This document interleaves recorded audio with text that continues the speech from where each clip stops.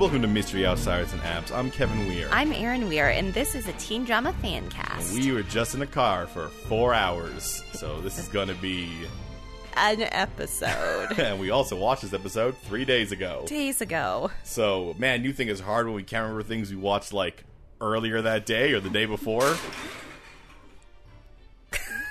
All right. Dogs. That wasn't dogs. That was just some bottles fell over. I'm not going to edit that out. Gravity. That is for the audience to experience. I'm not going to edit this episode at all. That's going to be the challenge. There's going to be no editing in this episode. I'm not going to cut anything out. Oh, good, because the episode started so well. Well, I mean, I'll cut that out. Maybe I won't. Who knows? It's a mystery. It's a mystery. All right. Hey, this is Mystery Outsiders and Abs. It's a show where if we talk about teen dramas. We did establish that. Yep, it's not a show. I imagine people start on an episode that's like partway through a season. Season 7 of Season 3 of an old TV show. Episode 7 of Season 3 of an old TV show. Yeah, I imagine.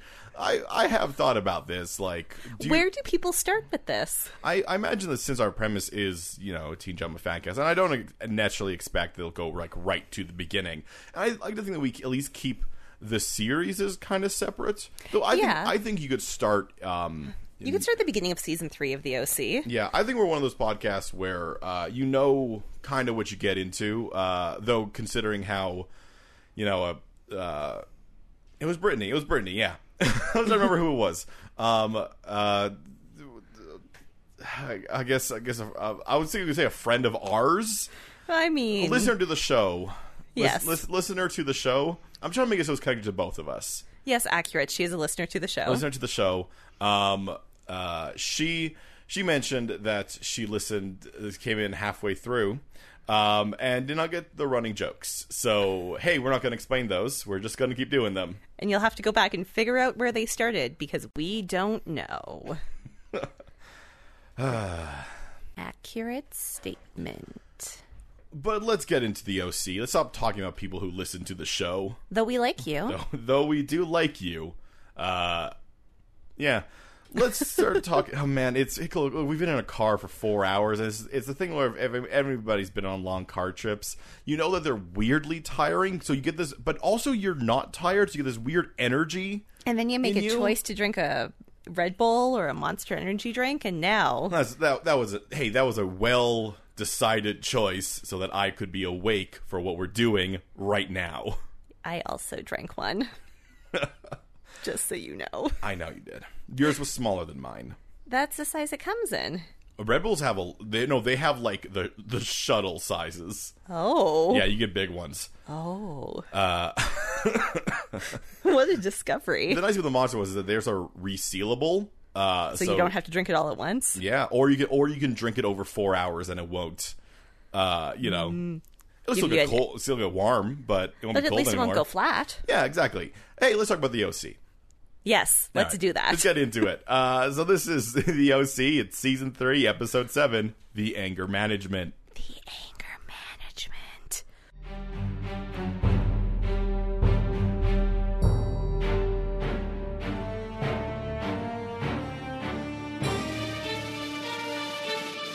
What a name is this? Well, it's a 2003 comedy starring Adam Sandler and Jack Nicholson. Oh, I forgot about that movie. That's clearly what they were referencing. I suppose so. Or they're referencing Ryan's really good method of anger management that comes up later. We'll talk about that. That people are troubled by? Yeah, we'll talk about that. We're not going to talk about the movie Anger Management starring Adam Sandler and Jack Nicholson because I have not seen it in a decade. But what we will talk about is a pretentious movie that Seth makes his friends watch, and they do not get it. No, it's not a pretentious movie. It's The Flying Guillotine, which is just a Japanese like. I thought it was like a pretentious anime. No. It's an actual movie. Oh. It's called The Flying Guillotine, and it's just like a fun Japanese movie. Martial arts flick. It's just a forward martial arts flick, and they give him a lot of guff for it. And you'd think Summer would love that. Yeah, it's not so much demonstrations of rage. Yeah, But then of course, they bring up that they much preferred Bring It On, which, don't get me wrong, is actually a fine movie. Yeah. Yeah, but... But, like, come on. They're having lots of fun together. They chant the Bring It On cheer. Well, so he mentions the movies later, and I think those movies are not real. I don't know. I know the Flying Guillotine is real, because it literally does have that hat that they throw, and then it can chop people's heads off. Well, if we did a better podcast, we would have looked up those future movies. But instead... I'm presuming they're not, because you actually see posters and stuff of them, and this one they just talk about, and you're allowed to talk about films in things. It's not copyright infringement. That's true. In fact, it's advertisement. Yeah, but I think the ones where they literally see posters and he gets like a DVD of, I don't think... Are real. But I do know the Flying Guillotine is real. Anyway, this whole talk was really just... I mean, number one, a setup for something that'll come later, but just a distraction for... Wojciech! Yeah. I love Wojciech. He's such a jerk. Wojciech has decided, after he got punched in the face, and seeing the last time on, and seeing the face he made, man, he really did love that punch. He loved it so much. Oh, it got him. It got him hard. And now all he wants is to be punched again. Oh, he's definitely in love with Ryan and does not know what to do with those feelings. So he sees Ryan. He goes to where Ryan is, and then he judges Ryan for being in the exact same place he is. And he brings along his early 2000s new metal band, I guess. Yeah, accurate. Those people look like they should be in, like, Korn or Limp Bizkit. They have I love his buddy's lame tattoos. Like, come on. Them not scary. Yeah, I mean, yeah, if you told me that these people, like, opened for Limp Bizkit, I would be like, that makes sense. I can see that. And they're just looking for that record deal so they can sell out. But until they get then, what Wojciech really wants is that he really wants to fight Ryan. No reason. No real prompt for the fight. But hey, let's just go out back and tussle. Oh, we want a rematch. I'm like, you were punched once. This cannot be the first time that you, Wojciech, has been punched in the face. Once. So, you're telling me that every time someone punches you in the face, you're like, oh, no, let's do it again. Let's do it again. He doesn't even have, like, a face bruise. Well, I do not know how long. This is not like Riverdale where they try to make it very clear how far after things are. This is an indeterminate amount of time. That's true. Any amount of time could have passed. Yes. Because people hold on to the emotions for a long time. Well, speaking of, I guess, emotions... Sandy's getting ready to go to work, and he needs help tying his tie, because it's his first day at the job he's been doing for months.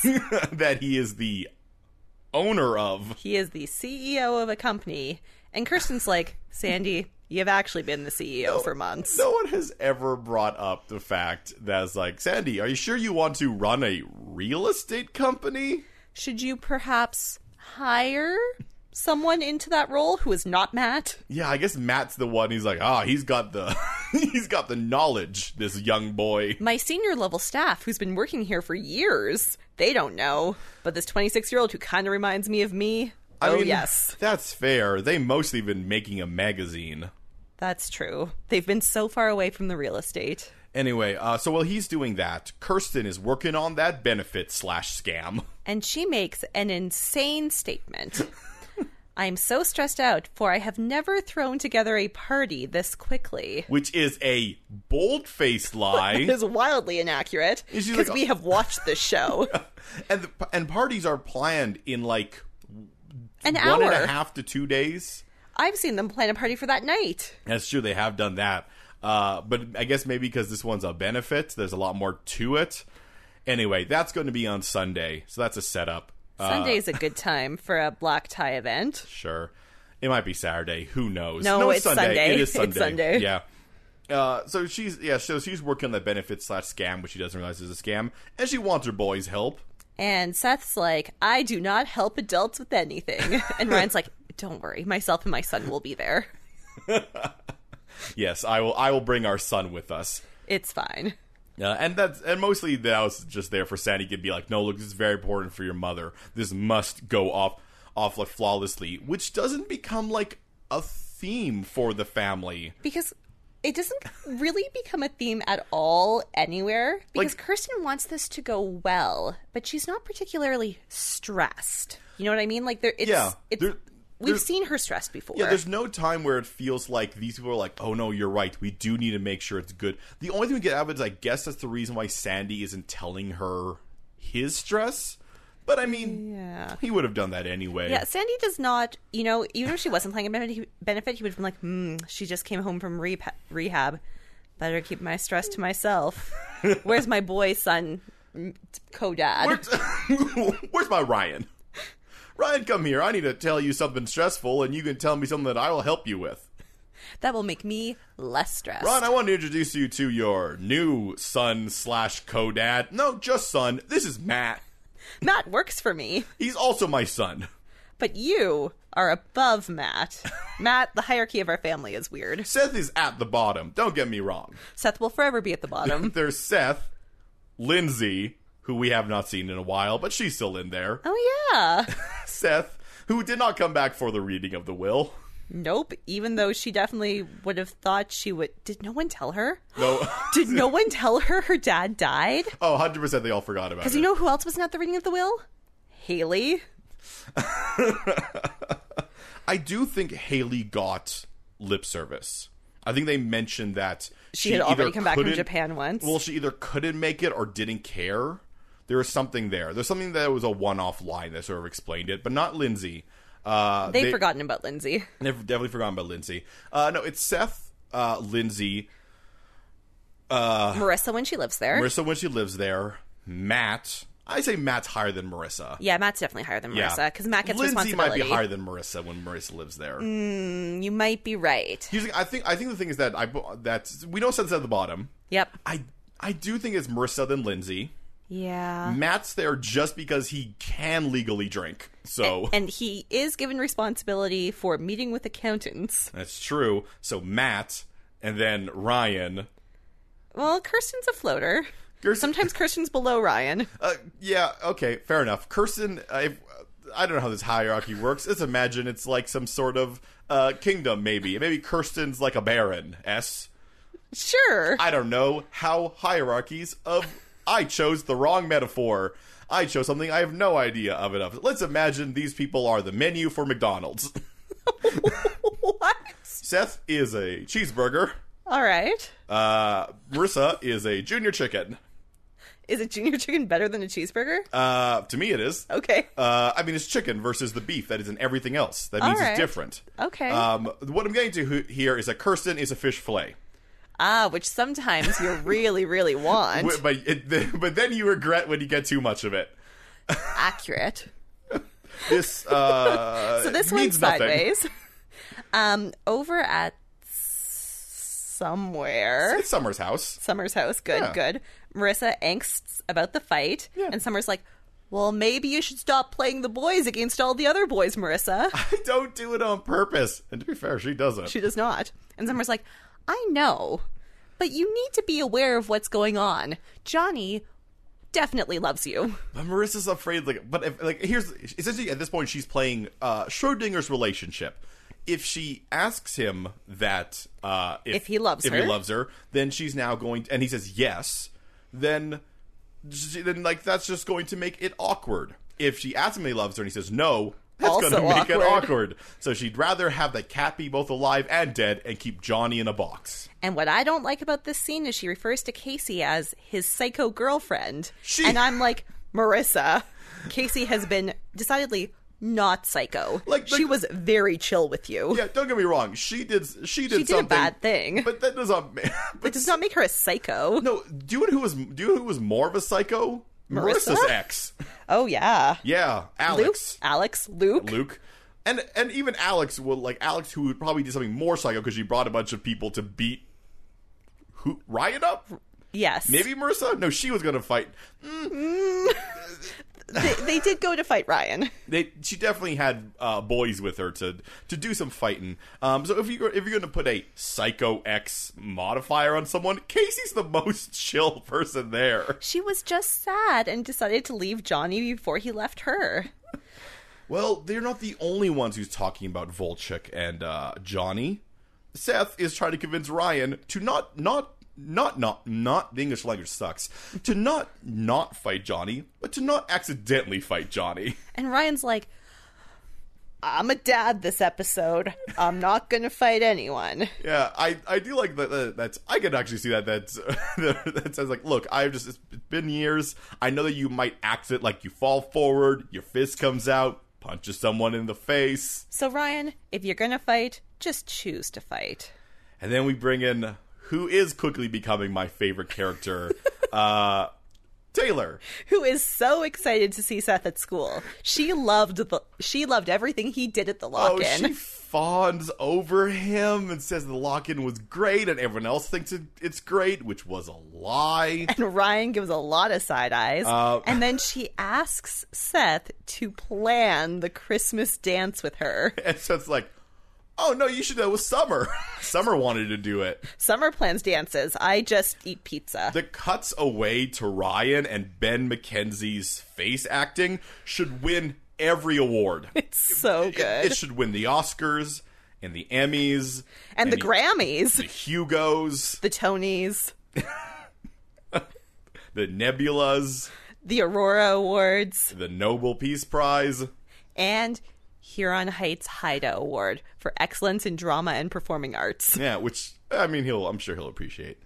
The point is that throughout that thing, Ryan immediately sees what's happening here. And Seth does not. No, doesn't. Because if there's one thing we know about Seth, is he does not know when women love him. It has been an ongoing plot point. Speaking of an ongoing plot point, 3 women is the only thing I wrote down because I didn't want to write down all their names, so I wrote the 3 women. And that would be Kirsten, Julie, and Charlotte. Well, they're planning this benefit/scam. It turns out that Kirsten's so good at planning events, it seems that Julie and Charlotte will each get $300,000. So Kirsten does not know this. No. But what they're saying is that they already have, it becomes clear it's not just their donations. They've had pledges, which means they have not actually donated yet. Yes, but they've promised to donate. Yeah, and they're already at about 600,000, which is 6 times the amount that Charlotte said, which I know makes it seem like, oh, there we go. So they're thinking they'll get more. It makes me feel like Charlotte's just like, oh man, I could get so much more money than I thought. Well, speaking of so much more money, turns out that Charlotte's trying to play a player. Yeah. It's been days. Yeah. Is this the scene where she talks to her weirdo on the phone? No, but let's do that anyways. Okay. Turns out this whole thing, because this is all the same dinner, I think. Turns out this whole thing is exactly kind of what I thought it was, which is Charlotte's just going to con Julie and just leave with all the money because, I mean, yeah, I guess she's not a totally terrible criminal. But, she did carry around all her fake IDs in her purse. And we will never let her forget it. But yeah, so she's talking with her sketchy, the flower guy. Yeah, you know. They give us a name at some point. I have no recollection of that. What is his deal? Thing? How is he helping with this? I have to imagine he's the right? It's his money. It must be. Because otherwise, why is he around? He's contributing nothing to the scam. Yeah, because I feel like she could also just skip town on him. If she's supposed to be such a good criminal at disappearing. Unless the car is his car. Maybe he's her driver. I would skip town on him, but unfortunately, I don't have a license. You have 4 licenses. But my deep secret, I never learned to drive. We saw you drive Kirsten around. Look, I don't like driving. If I don't have to, I won't. So I keep him. Even if it means that I have to have a criminal co-conspirator, I do not drive. I am Charlotte. Maybe? Who knows? Who knows? I would love to reveal that Charlotte was her real name. I want her to be repeatedly explained how terrible of a criminal she is. Well, speaking of people who are not terrible at the things they do. Man, our segues are on point. Speaking of on point. Taylor Townstead pins down Ryan in the hallway. Yeah, she leaps on him like Batman from a gargoyle. And she goes, so, are Summer and Seth like Brad and Jen? Are they ready for Angelina? I'm Angelina in this metaphor. I want to tell you something, Erin. And I don't know if it's a sign of the times or just that how I was not paying attention. She said Brad and Jen, and my mind went, what characters are those? And then it wasn't until she, like, left, and her final line was like, Brad and Jen were solid. I'm like, oh, like the real people. Well, I mean... 2004. To be fair... 5. 7. Started in 2004. Yeah. 2007. To be fair, Brad and Jen were so long ago that now Brad and Angelina have broken up, so... I think that I don't like when people refer to celebrities by only their first name. Well, you know what? Maybe Taylor is friends with them. Well, no, she's not. She has no friends. Oh, that's right. If there's one thing that's been made clear to us over and over, Taylor Townsend has no friends, even though she was introduced, I thought, as a popular kid. Yeah. Like, how did she get control of the social club? I think we just assumed that because when we came in, she was control of the social club. And usually the main four, their battle is against popular kids. This is the first time that the main four are punching down. However, I thought that Marissa and Summer were popular kids. No, they were popular kids, but remember there was the whole thing in, like, the first season where, like, Luke, Marissa, Ryan, and Seth were all the losers? Yeah, I thought Summer was still popular. No, I think Summer just lost it by proxy. She started dating Seth and is friends with Marissa. And Summer probably has no idea that she's not popular. I don't think she cares, actually. Which is why, when she took over the social committee, everyone was like, oh my god, Summer, we love you so much. Like, because Summer don't care. She's like the honey badger. Yeah, it's wild, because when you first met her character, you think her character arc is like she's the one who's popular, wants to keep being popular. I think Summer's just like Summer. She's very comfortable in herself. Yeah, she is. Yeah. Except for when her boyfriend writes a comic book. Yeah, but that's more of her being uncomfortable because she does not like nerd nonsense, I guess. Anyway, Ryan has been pinned down with Taylor, and she's just trying to figure out Seth and Summer's relationship. And Ryan is like, you need to not. Oh my god, you're worse than Jimmy at this. You gotta settle down. Get some cool. Get some chill. So Sandy is, like, hardcore running the Newport group. Yeah. Like, he has decided that a quarter of all developments will be low income. He made Matt as senior level VP. Matt Ramsey, by the way. He's the VP of developments, while Sandy is president and CEO. Unfortunately, Sandy may be good at speeches, but none of this changes the fact of the reason the sale was going to happen, which is the company is still broke, but only needs to fire 9 people. No, not 90, 9. I did not say 90. I probably mumbled something out there, but it's 9 people. They only need to fire 100 people out of a cannon. There's no way that there's not, like, 300 people who work for this company.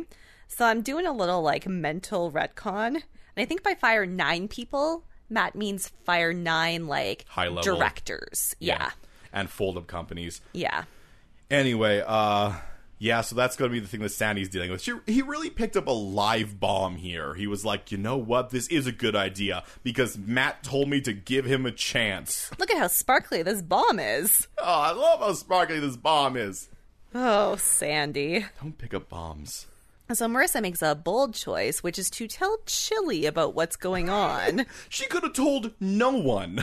But instead she tells Chili. And says that she wants to hide the Volchuk situation from Johnny. Who immediately overhears this. And he's upset because Johnny is Ryaning here by being like, it's not Ryan's fight. It's my fight. And Marissa's like, you both need to settle down. Although, to be fair, Ryan is, like, distinctly not engaged in this situation. He punched Volchuk once, and Volchuk was, I'm attracted to this boy now. Like... That was the first time Volchuk had seen Ryan. Yeah, it's true. And he is completely devoided, like, his attention's been taken off Johnny and put on Ryan, because, man, that guy punched me in the mouth. And that's what I like. And I like it. That's my fetish. Like...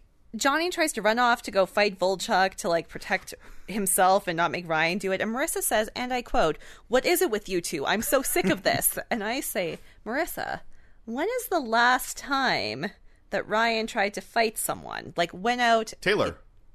Taylor? No, not Taylor. Sorry, I don't know. Oh, his brother. Johnny. No, Johnny. Well, barely. Yeah, but I mean, the she still saw, like, the intent, but I mean, that was a different reason. Like, because she was standing in a corner talking to a strange man and crying.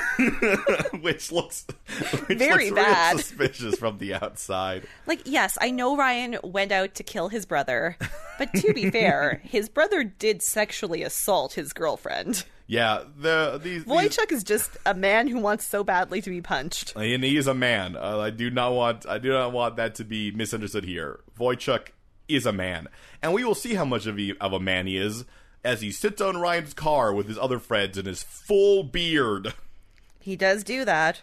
And I guess he does not have school, because once again, he is a man. So all he does is eat lunch, have a picnic on Sandy's car. These grown adults need to leave this high school. Yeah, they need to get over it. This is the first time I think in the OC where I'm like, you want us to forget these kids' age, because Ryan is like 17. Yeah, they're in grade 12 now. Yeah, so I guess Wojciech could be like 18 or 19, but his friend has like a very thick, like, yeah, like it's a lot of beard. So they got a lot of beard, and if you're trying to tell me like, oh no, they're just like, 18-year-olds who have very strong beards, and some of them do, but all of them do. Yeah, it's too much. And one has tattoos. And I can see what Wojciech looks like. Like, we've seen him shirtless.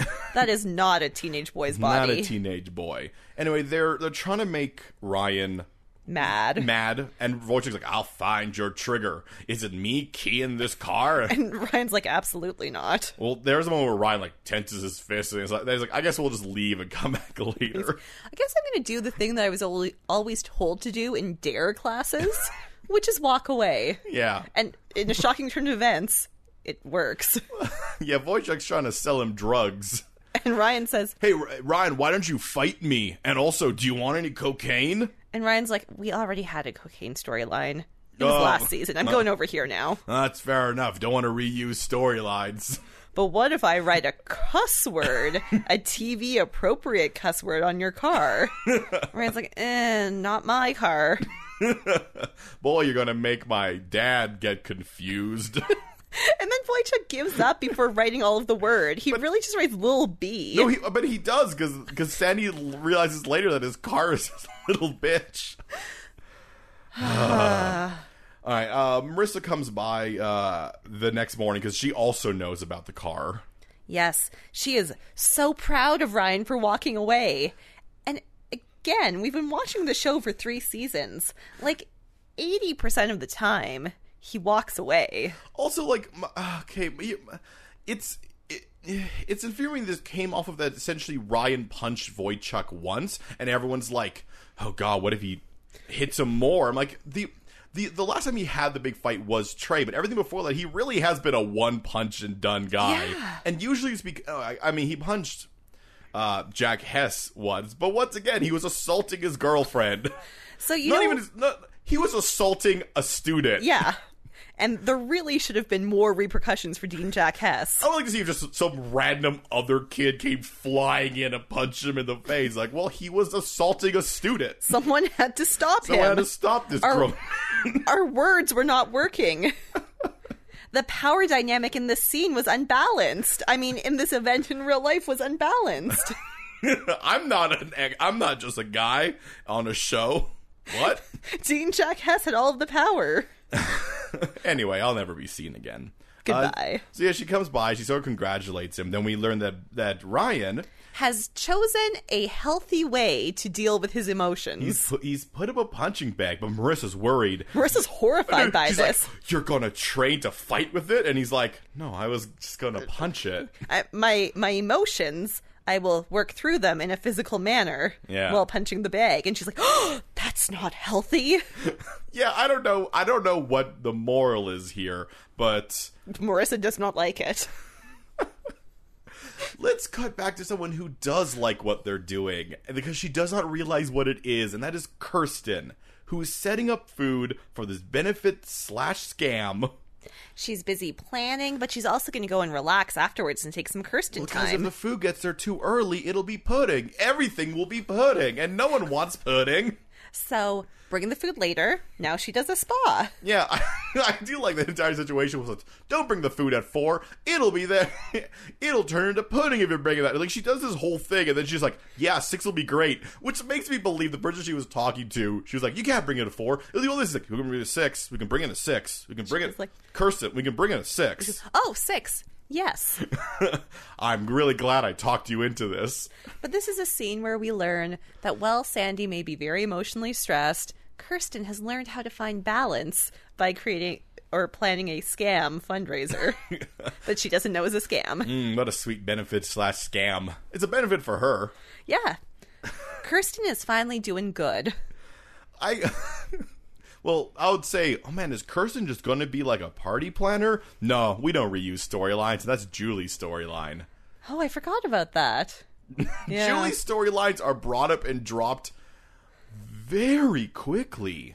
It's true. She is the Homer Simpson of the show where she just gets a job and then just moves on. Learns nothing. Doesn't grow. Actually, she has grown and changed a lot. Yeah. But... Well, on Kirsten's way out, she takes a little moment there to introduce a strange girl into her home.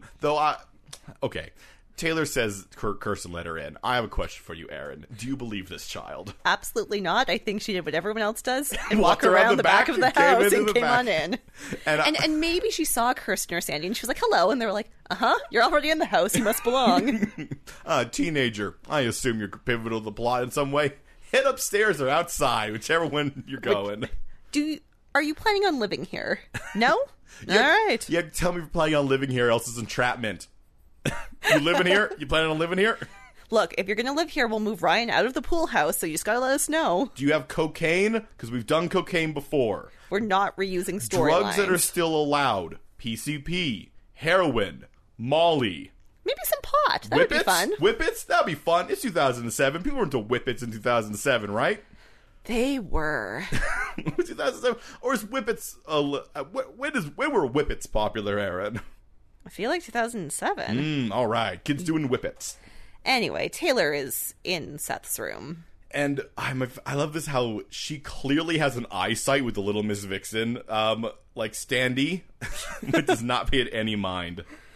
But she's full of love. She's full of esoteric interests that are the same as Seth's. I love that that's like, oh man, Taylor, I gotta talk to you. And Taylor's like, I have feelings for you.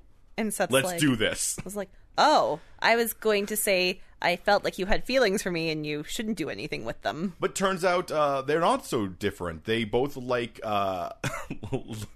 cheesy Japanese splatter flicks. Which I don't think she came there to be like, we have these things in common. I think she's genuinely... No, she definitely is. I do believe that's a thing. But because he also says comic books, and she goes, no, that's nerd stuff. It's true. But she's like, no, we can't get together. And then she starts like trying to social engineer Seth by being like, hey, I heard you and Summer are breaking up. How did that make you feel when I said that? And Seth's like you're a crazy person. Yeah, she read some books. But then, while she's still there... And Summer calls... to get Seth to do something with her, and she speaks. And then we have a great moment where Summer's like, who is with you? And he goes, I'm listening to This American Life. And Summer says, is that show about the hipster know-it-alls who talk about how fascinating ordinary people are? And I was like, nothing has changed. Yep. It's been 12 years. Summer. It's not This American Life, though. It's Taylor, and she is busy stealing Captain Oates for reasons. No, don't get me wrong. Taylor is doing something very malicious here. I wouldn't say evil, but definitely malicious. She's definitely thought it out. Yeah, but even this moment right here where she says "bye, Seth," she clearly has to know that Summer would hear that. Because this is a whole thing that she's doing. She is maybe the most brilliant person we've ever had on this show. She is sinister but sad. Aww.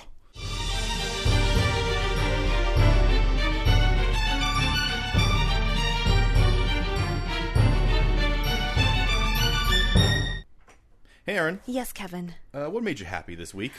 This week I started my master's in educational research in adult, community, and higher education. I said happy. It's very hard, but it's very fun. Okay, I'm still not seeing the thing here.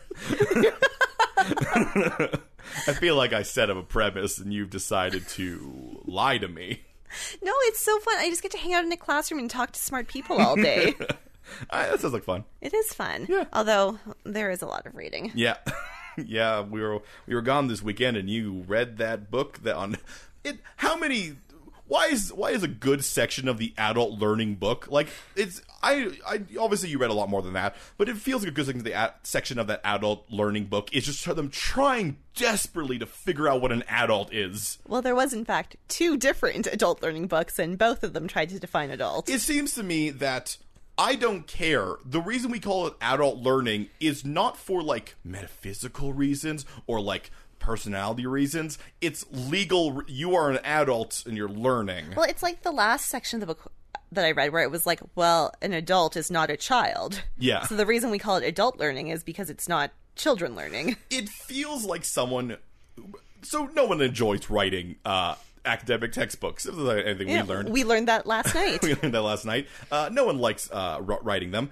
It does sort of feel like the writers of this book, they did the thing that other people do when they start essays where they're like, the dictionary definition of adult learning is... Merriam-Webster defines adult as... Yeah, like, to spend, like, 2 chapters trying to figure out what adult is sounds like they had 2 chapters that they needed to finish. Well, in case you're curious, audience, you are an adult if you have a full-time job, you own a house, you are married, and you have children. And if that makes you anxious, welcome to most of the young population. Kevin, what made you happy this week? As well going away this weekend, a little dog came to hang out with us. A dog who are house fosters, a lot of animals. Mm-hmm. So all of them come through. This one was adopted by some friends of ours. Name is Win. She's like a Shih Tzu mutt? Yeah. She's an animal. And she loves Kevin. She's very adorable.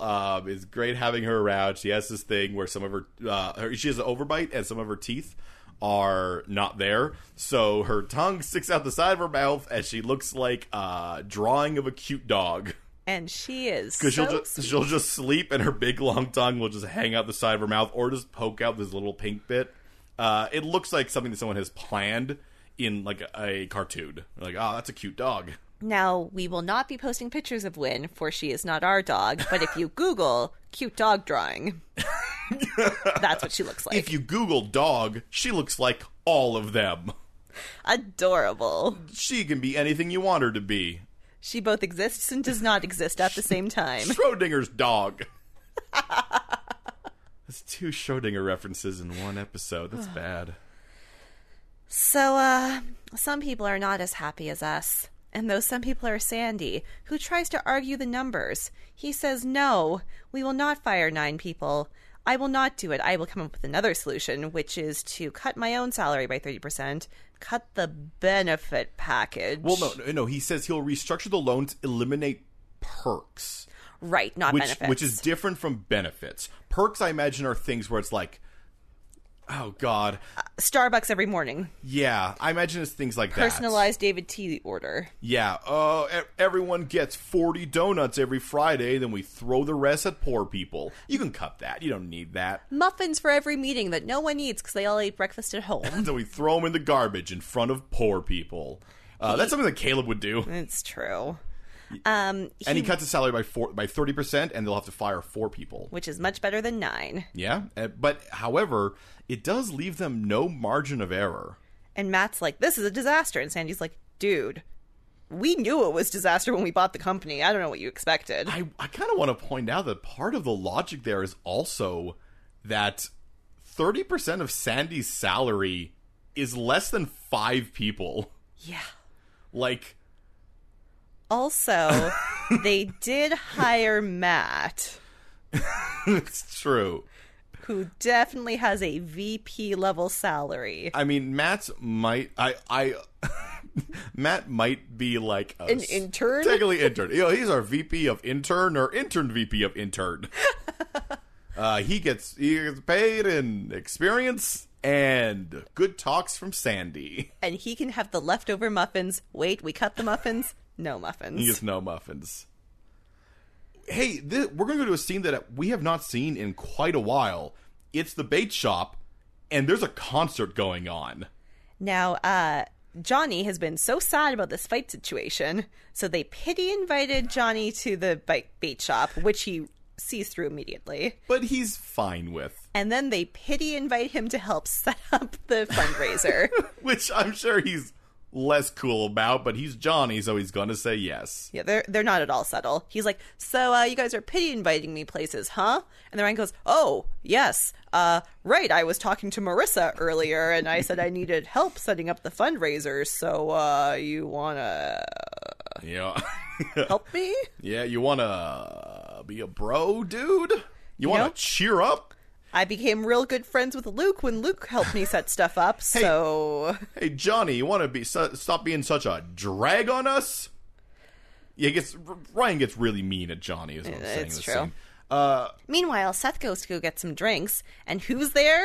Let's see the accumulation of Taylor's gambit. So Taylor, I guess, tapped Seth's phone so she would know where he would be.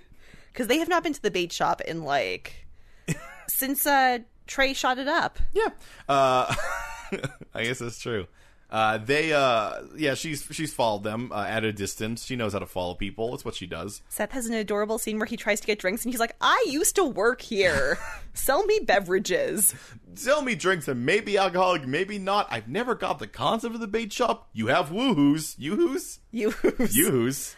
Give me the drinks that are... Woohoo is sex in Sims. Sims, yes. Those are different. But Seth just wants the drinks that are appropriate as a former employee. Well, Taylor kind of she's saying things to Seth, but she's more of just stalling until she knows that Summer will show up. And Summer goes full rage blackout. Well, no, so she doesn't. Summer's weirded out, obviously. But then Taylor does the thing, oh, by the way, here's Captain Oates. Thank you for lending him to me. He helped me tell my secrets to him. This gambit require Taylor has these two people pegged because she's it's like she realized that Seth would not tell Summer that she was the one in the room because that is also essential to this. It's true. And also that Seth will not be able to get the explanation out fast enough for the Oates thing. It is a insane plan that requires social awareness. Luckily, Summer has now dated Seth for long enough that she kind of just calls him a jerk. She kind of calls him a jerk, and she's going to be mad at him for a while, but it's not going to be anything... life-changing. Yeah. But something that does life-changing happen. Something does?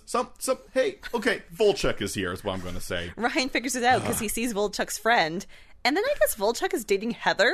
Well, I don't know if he's dating her or if he's just like, hey, you're mean to Marissa. You want to come with me to be mean to Marissa? And once again, Heather has one insult, which is that she knows Marissa shot someone, and that is the thing that Heather... Here's the thing about Marissa. There's a lot you can make fun of Marissa for. I'm not going to say it because I don't want to be mean to her, but... there's more things you can make fun of her for. I don't know why Heather... even Heather want to be like, oh, rich girl. I guess can't do rich girl because she's not rich anymore. Although they don't seem to realize that. Yeah, it's true. So she could have done, rich girl, or even just, was raised rich. It's weird of her to be like... her dad ran away, or her stepdad is dead. I guess no one knows that Luke slept with their mom. But, I mean, there's a lot you can brag on Marissa for. And Heather keeps going back to the thing that Marissa is... no longer particularly ashamed of. I mean... Marissa goes back and forth. Yeah. I still go to is the thing that's well, you shot someone. Gotcha. Anyway, Ryan, once again, is like, no, grown man. I'm not going to punch you as a sexual favor. However, Volchuk does... as Marissa's trying to leave there, grab her, and he figures out that that's Ryan's trigger because Ryan grabs him and just, slams him against the bar. And then Marissa's mad at Ryan, which seems like an imbalanced reaction. So I sort of want to take a moment here. That's sort of aside from what you were saying here, but I want to take... I guess the segue would be, do you know who wasn't mad at Brian? And I want to put some focus. We do have a CW moment at the end. This is a moment of greatness that I think needs a spotlight on it. And that is the bouncer, who expertly assesses the situation, who sees what's going on, and even though Ryan was the one who threw Volchik against the bar, he's like, that's a grown man. And went over and told Volchik to get out, and doesn't even pay attention to Ryan. No, because Ryan is Ryan's a superhero, but he doesn't know that. All he sees is a boy. Or he does. Maybe they're in cahoots. The fact that this bouncer has such a clear, like, focus on what's happening in the situation that he doesn't even, like, be like, and you're out too. He's just like, no, I know what happened here. That grown man grabbed that girl. He threw her against the bar, so I'm throwing him out. Ryan, who I've never met before. Great work. You can stay. So, award of the episode to that bouncer. And here's the thing. Men should not accost teen girls or teen boys. Yes, full-grown Cam Giantes should not accost young Ben McKenzie's. They might be the same age. We're not going there. They do not look it in this scene. So, I mean, that's a problem, and Ryan talks to Sandy about it. And Ryan's like, you know what? I'm just gonna walk away from a fight. But we should fix your car. Yeah. No, I mean, well, really, Sandy's like, hey, you know, you might be what's making... Something's making Volchik mad, but it's not you. And Ryan's like, I'm aware. Oh, I have a plan. I do want to say something about Volchik. I'm really happy that this show was written in 2007 and not 2019, because Volchik seems like the kind of guy who would call people cucks a lot. Like, yeah, and no one wants to see that on their TV. I don't want to see that, but that's like, if Volchuk... the character of Volchuk was around in 2019, he'd be throwing around cuck a lot. Yeah. To an unfortunate extent. Yeah. So, I don't know why that's the thought I had, but I'm just glad that this show was written in 2007 and not Year of Our Lord 2019. So instead, Volchuk just says, little bitch sometimes. They get a lot of little bitch. He actually really doesn't insult Ryan a lot. He calls him rich kid a lot. He does call him rich kid a lot. Which doesn't bother Ryan because A, he's not rich, but B, he doesn't think rich is a bad thing. Yeah.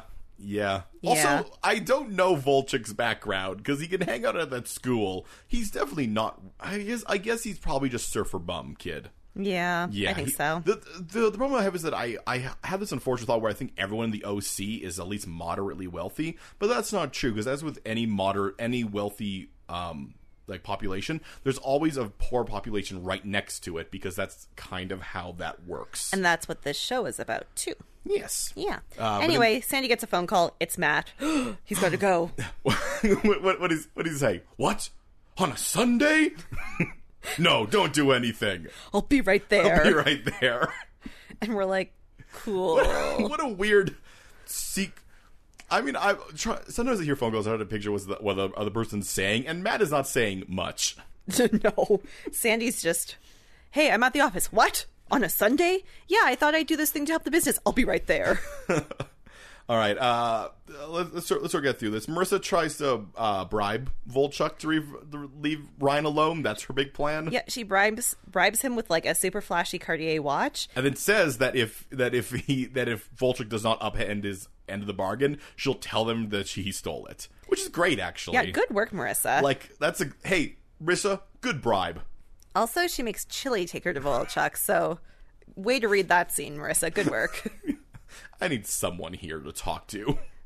Kirsten is like really obsessive about the event. I'm wondering if this is maybe going to be a storyline about how she has nowhere else to direct her energy and she does need to go back to work eventually. Maybe that wouldn't be a bad one, that she needs to do something, because she can't be retired at Kirsten's age. Yep, which we don't know, and we're not falling down that hole. Yeah, and she has not made, what do you call it? Like, it's not like she's made a whole lot of money that she can retire at like a young age. Mm-hmm. She probably, some people still want to work. And Kirsten is someone who likes to be productive.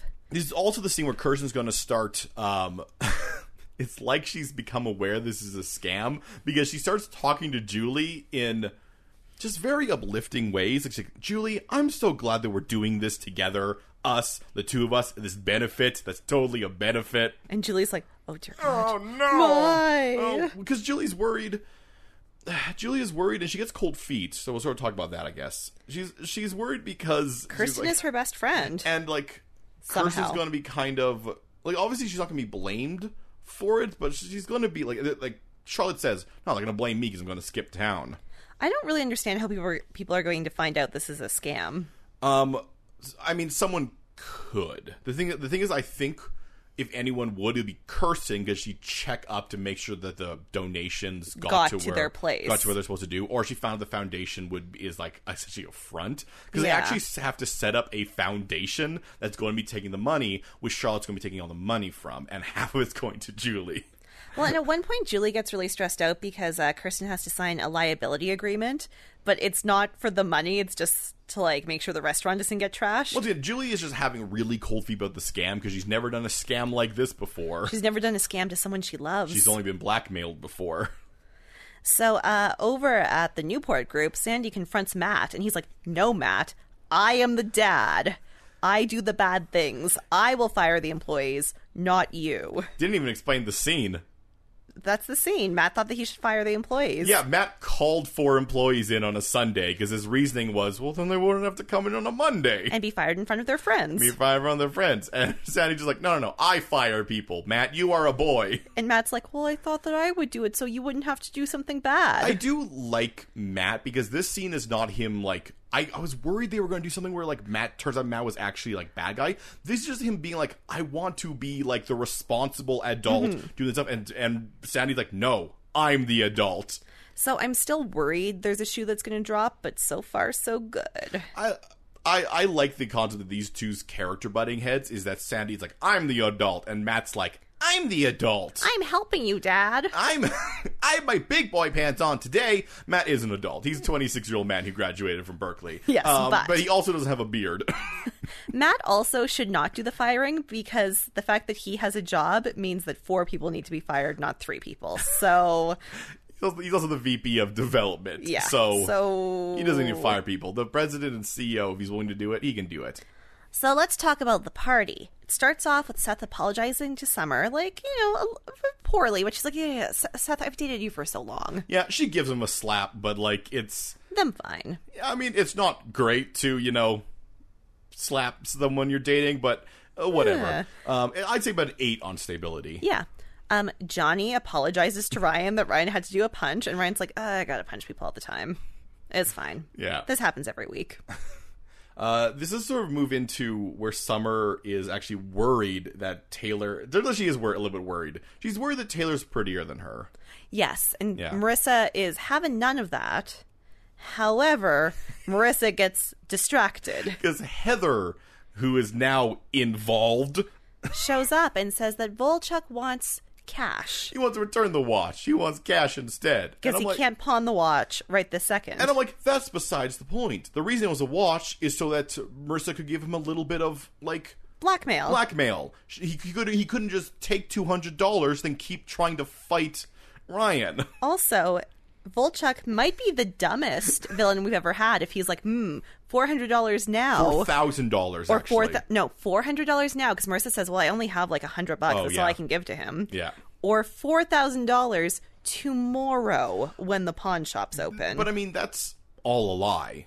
Like, yeah, I know. Clearly this scene is... It's become so clear that this scene is Volchuk trying to kidnap Marissa, and Marissa literally walks into the van. Oh, yep. It's like, no, I need the cash now. I owe people money. Get in the car and we'll go to an ATM. And Marissa's like, okay. Marissa, you don't have any money. Marissa, don't get in a van in a parking lot with a new metal band.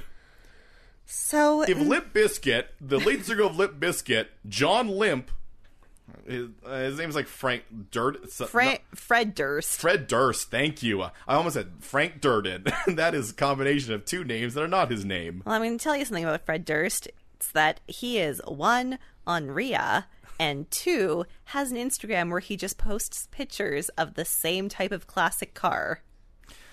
Yeah, so if Fred Durst was trying to get you into a van, you say no. I don't want to see your classic car, Fred Durst. He might mean no harm, but you do not get in a van with Fred Durst.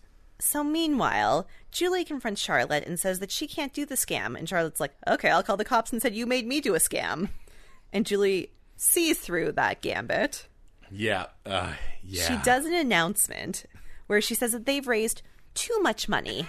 And that they can, their foundation won't be able to take it. So instead of writing your checks to us, to write it to like the National Substance Abuse Foundation. And Kirsten is so pleased with how much money they're raising. Kirsten's like, oh, cool, because they're like almost going to make $1 million. Yeah, it is fantastic. Because Sean's like, what are you doing? And Julie's like, call the police.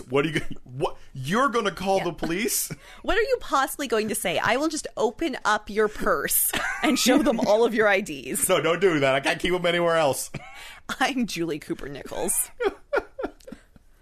So, also, meanwhile, Taylor Townstead's mom... Taylor invited her mom to show off to her mom that she has friends? Well, let's be clear. Taylor's mom insisted on coming along, right? Taylor was like, I'm going to go to a benefit for substance abuse victims to hang out with my friends. And her mom was like, oh, I got to see this. As if you have friends. As if you... Like, the fact that she's standing there next to her daughter and was like, see, I told you don't have any friends. There's no one here to see you. Stop lying to me. She is horrendously mean. She's like a fairy tale witch. She has to be a stepmother, right? Like because it's an evil stepmother thing. Yeah, oh, absolutely. And of course Seth is there. Sees this and is like, oh and no. And his guilt floods over him. And he goes over like, hey, Taylor, friend. And Taylor's almost like, oh, this is the boy. You bought a gift for him. You're obsessed with him. Is this the boy you bought the gift for? And she did. She bought him like one of the Japanese movies. One that was apparently really hard to get. It's not sold in the States, but her cousin works for the Japanese version of one of the stores, so like Taylor runs out, and we learn a lot about Taylor, which is that she thinks Summer's her friend. And Seth tries to tell her that everything's okay. And Taylor grabs his hand and holds it against her face. And then he's like, okay, Taylor, you need to be cool. Look, we can talk I like you as a friend. We can talk tomorrow as a friend. If you're cool, you can be friends with us. And Taylor... This is another one of the things where Taylor is so happy, so it makes me so sad. And man, this actress is nailing it. Because she watches Seth walk away and she touches her own face and is like, it's happening. And she like half skips off, and I'm like, it's like when she was texting with him, like this actress, I should see more of her because she's clearly amazing. She's so good. She is so good. Autumn Racer, she's amazing. Amazing.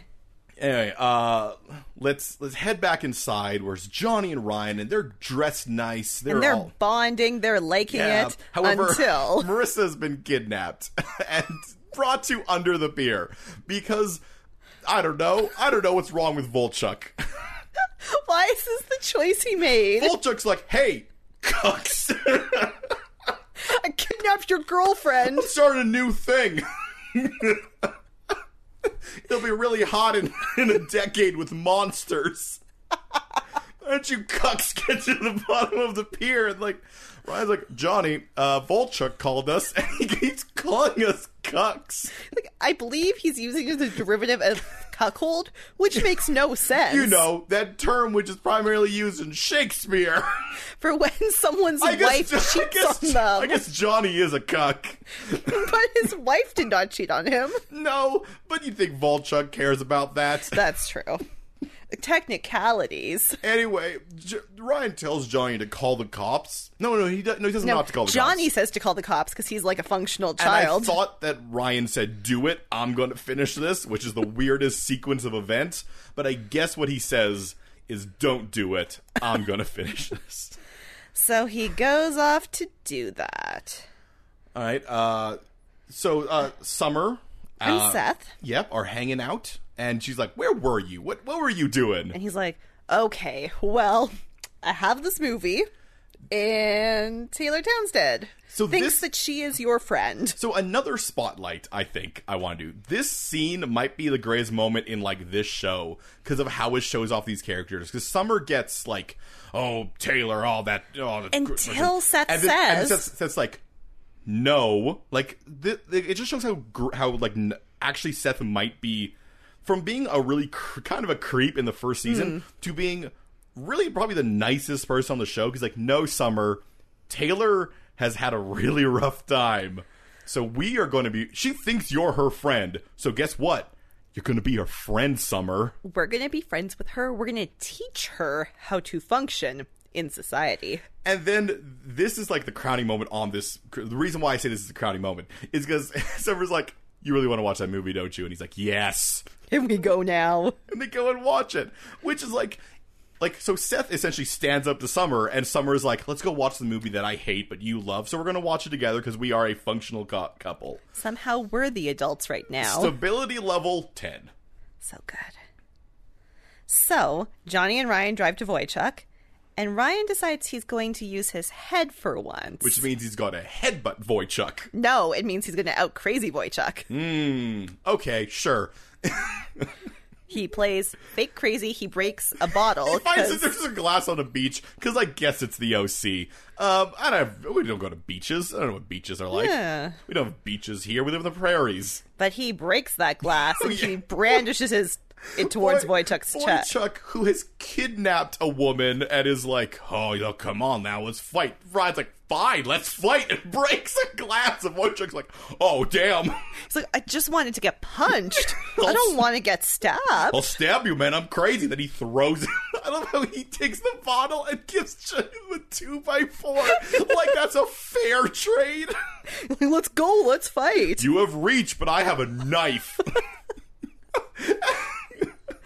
And so Wojciech's all like, bro, it's just a joke. And literally that's what he's doing. Oh, yeah. It's just a joke, bro. I was just trying out some new terminology. Just thought I'd start up some cool slang. I recently read much ado about nothing. Maybe cuckold is said in that. I'm just trying. Oh, settle down.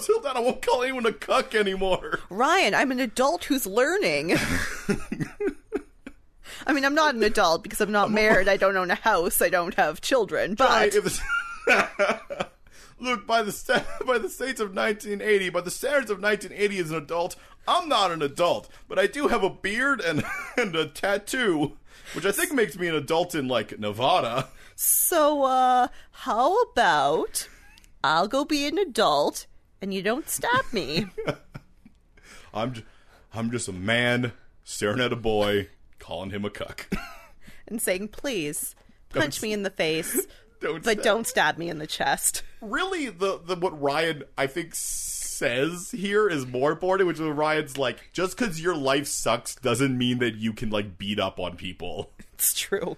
Accurate statement. Which is real profound as he's threatened him with, like, a Johnny Walker Blue bottle. And, Wojciech, of course, runs off. I was really worried they were going to do another Marissa is mad at Ryan for saving her storyline. But if there's one thing we know about this show, they don't repeat storylines. Marissa understands that Ryan was just playing crazy. Yeah. Well, let's head over to the benefit / not a scam as it winds down, and Kirsten has no idea what's going on behind the scenes. But she and Sandy reconnect, and they had nights. Yeah. Kirsten had a great night. Sandy had a sad night. We do get another explanation here where clearly everyone misunderstands who Caleb is, because what Kirsten says to make Sandy feel better is, do you think my father would have cared about who he fired? And Sandy's reply was, yeah. Or no, he wouldn't have. And he was successful. No, he wasn't. Yeah, he destroyed his company.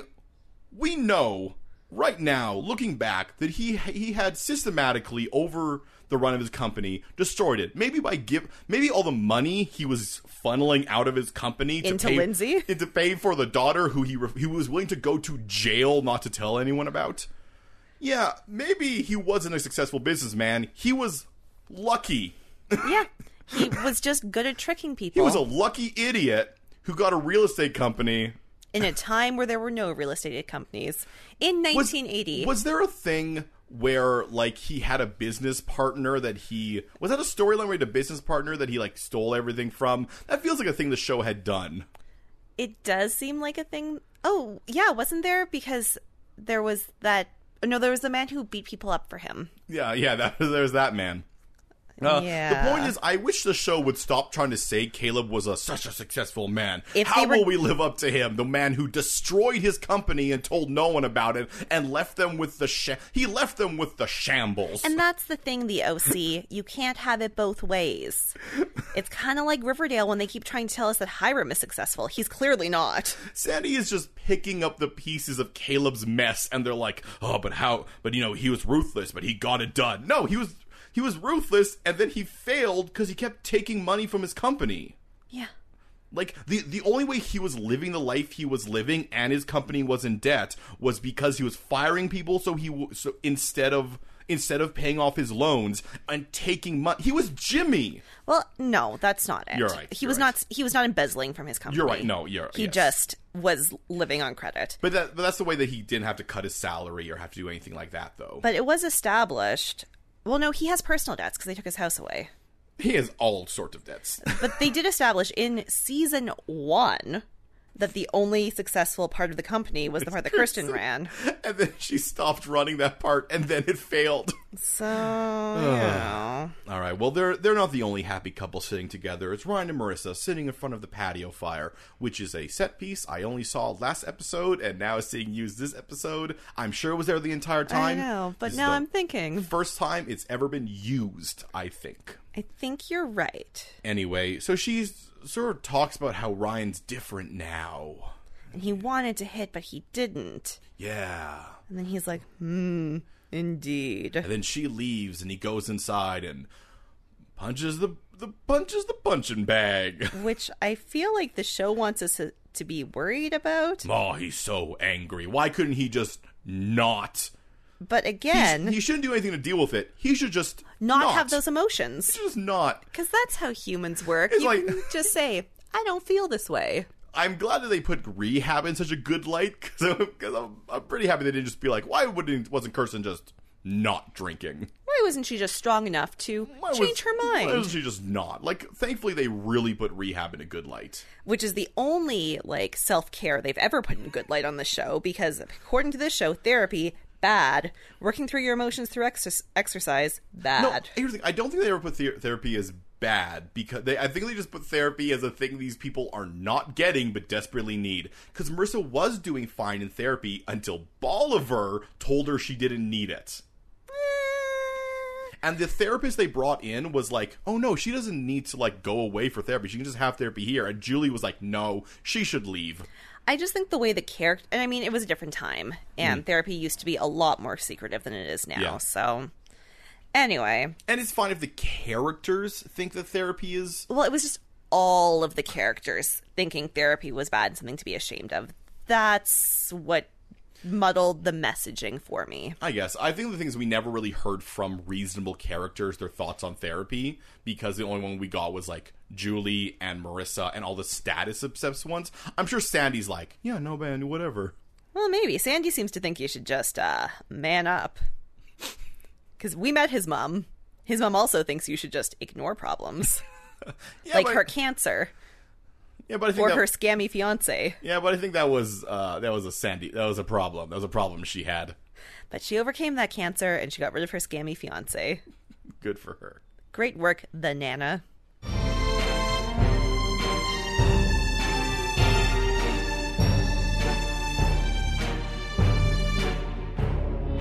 So, Erin. Yes, Kevin. Throughout this episode, did you find yourself a CW moment? Did I find a CW moment? Did I find a moment where Logic decided to invent a new type of slang and in that moment tipped over the edge into drama? Oh man, that's the one you picked from this episode. It's hard, Kevin. Okay, no, I that's don't fair. plan anything ahead of time. That's fair. No, I understand. That's the one you picked. Okay, let's. Well, here's the thing, because my CW moment is both moments where Ryan dramatically punches that punching bag. Oh yeah. So I couldn't use that in the metaphor. That's fair, I guess. Because I really think him punching the punching bag is good. Well, especially the first one where it's he set up the punching bag and then he's going to pick up a wrap. I guess he was using something to wipe off some of the grease from the punching bag he was putting up. The punching bag, obviously it's the mechanics at the top of it, which he just hung in the middle of his room. Yeah. But this music plays that's dun dun dun. And he punches it because Marissa did not respond well to his healthy choice. Yeah. hey, look, that's fine. Punching bags are fine to get out aggression. Human beings have aggression. Yeah, and you need to process it. Especially hormonal teenage boys. Mm-hmm. And having ways to process it either with their punching bags or even video games. Things that let you process your emotions in a way that are not just like... And I can guarantee you, I bet Marissa and Summer both have journals. Yeah. Journaling is another healthy way to process your emotions. Yeah, those are the ways it works. There's a car alarm going off in the background. I do not know if that's being picked up, but we're going to push through it. Because we're almost done. Kevin, did you find a CW moment? Yeah, and I don't like when I have to pick bigger moments or moments that are essential to the story. Mm-hmm. It's usually when I pick them, I try to think like, oh, maybe a different way of doing them. Because unfortunately, my moment was the first one where he punched and that music went dun dun dun. Like that's just a really weird stinger to bring in for that. So I'm going to say the fact that Taylor Townsend's mother was there. Like, why? Well, why? I guess we're led to believe that her mom is a part of society. I know we've never seen her before. We've never seen Taylor before. I mean, that's because it's a TV show. It's a TV show. And we can argue this a bit by the show is told mostly through the lens of Ryan and Seth. Essentially, the problem that I get with it is the way that her mom talks is like, see, I told you none of your friends there, which just really makes it sound like she just came along to prove her daughter has no friends. And you definitely could have framed it better. Like, Taylor could have been, like, grabbing snacks or, like, standing in the corner and her mom could have come over. Yeah, I would say that even if it wasn't just Taylor and her mom standing there, like, her mom was making sure that her daughter wasn't lying to her about having friends. And instead, her mother was, like, doing something else. And then came over because Taylor was in the corner and was like, why are you in the corner? I thought you had friends. Yeah. That way she could still be mean, but it wouldn't be this weird, like, focused meanness. Also, it's worth mentioning that Taylor's mom does not care who Taylor's friends are. Nope. Because she sees Seth. Seth, who historically I think every adult also knows is a loser. It's true. The adults do seem to know he's a loser. Well, I mean, you know that's because Dr. Kim snitches on... Dean? She's a doctor. Dr. Kim. Dr. Kim. Dr. Kim snitches on him like, hey, did you know that Seth's a loser? Oh, Dr. Kim probably holds, like, weekend book clubs where she just... book clubs. They're PTA meetings. Where she just talks about who's cool, who's lame, who's dating. It's a parent-teacher association meeting, and really it's just Dr. Kim gossiping about teenagers. And all the parents, like, frantically taking notes. Oh, yeah, he is lame. I'll make sure my child doesn't talk to him. Oh, he can't have friends. But Taylor's just like, okay, your friend is Seth. All right, buy him a present, you loser. Oh, I can't believe you liked someone enough to buy them a present. I can't believe my daughter's a cuck. Yeah, I've been hanging out with that grown man. I've been hanging out with Volchuk. He's 40. We went to high school together. He's calling kids cucks now.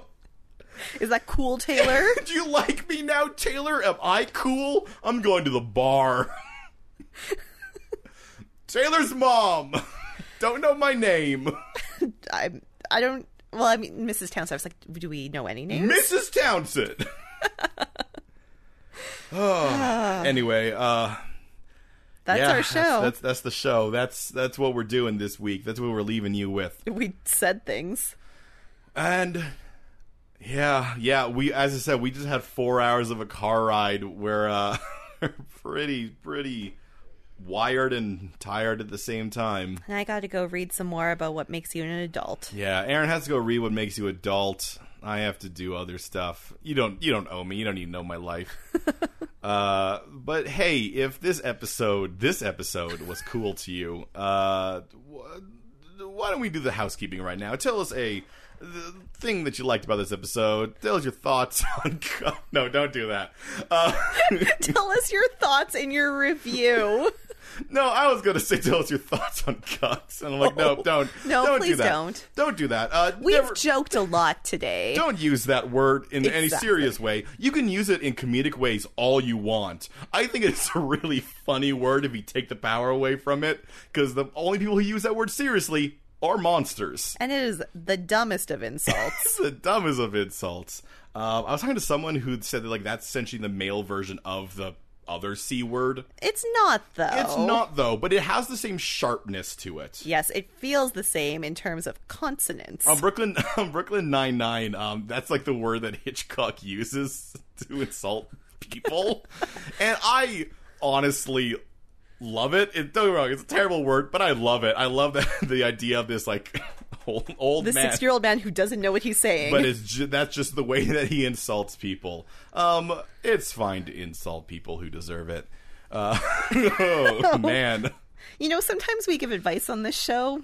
Maybe not this episode. Yeah, this time you should just ignore me. Do not do anything I say. I'm very much in the mindset of my other podcast, which is called The Third Space.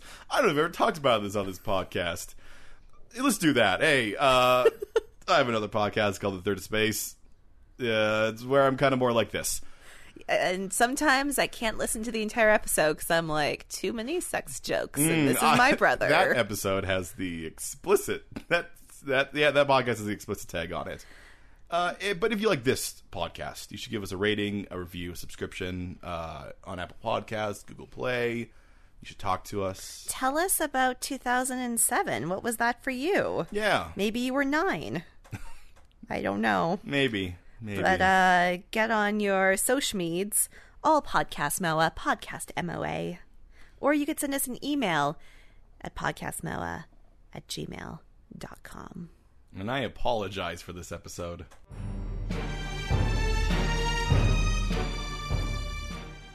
Can Taylor just be friends with Seth? Is this the last we've seen of Charlotte? Can Wojciech just be friends with Ryan? For answers to all this and more, join us next week on Mystery, Outsiders, and Abs. A Teen Drama Fancast?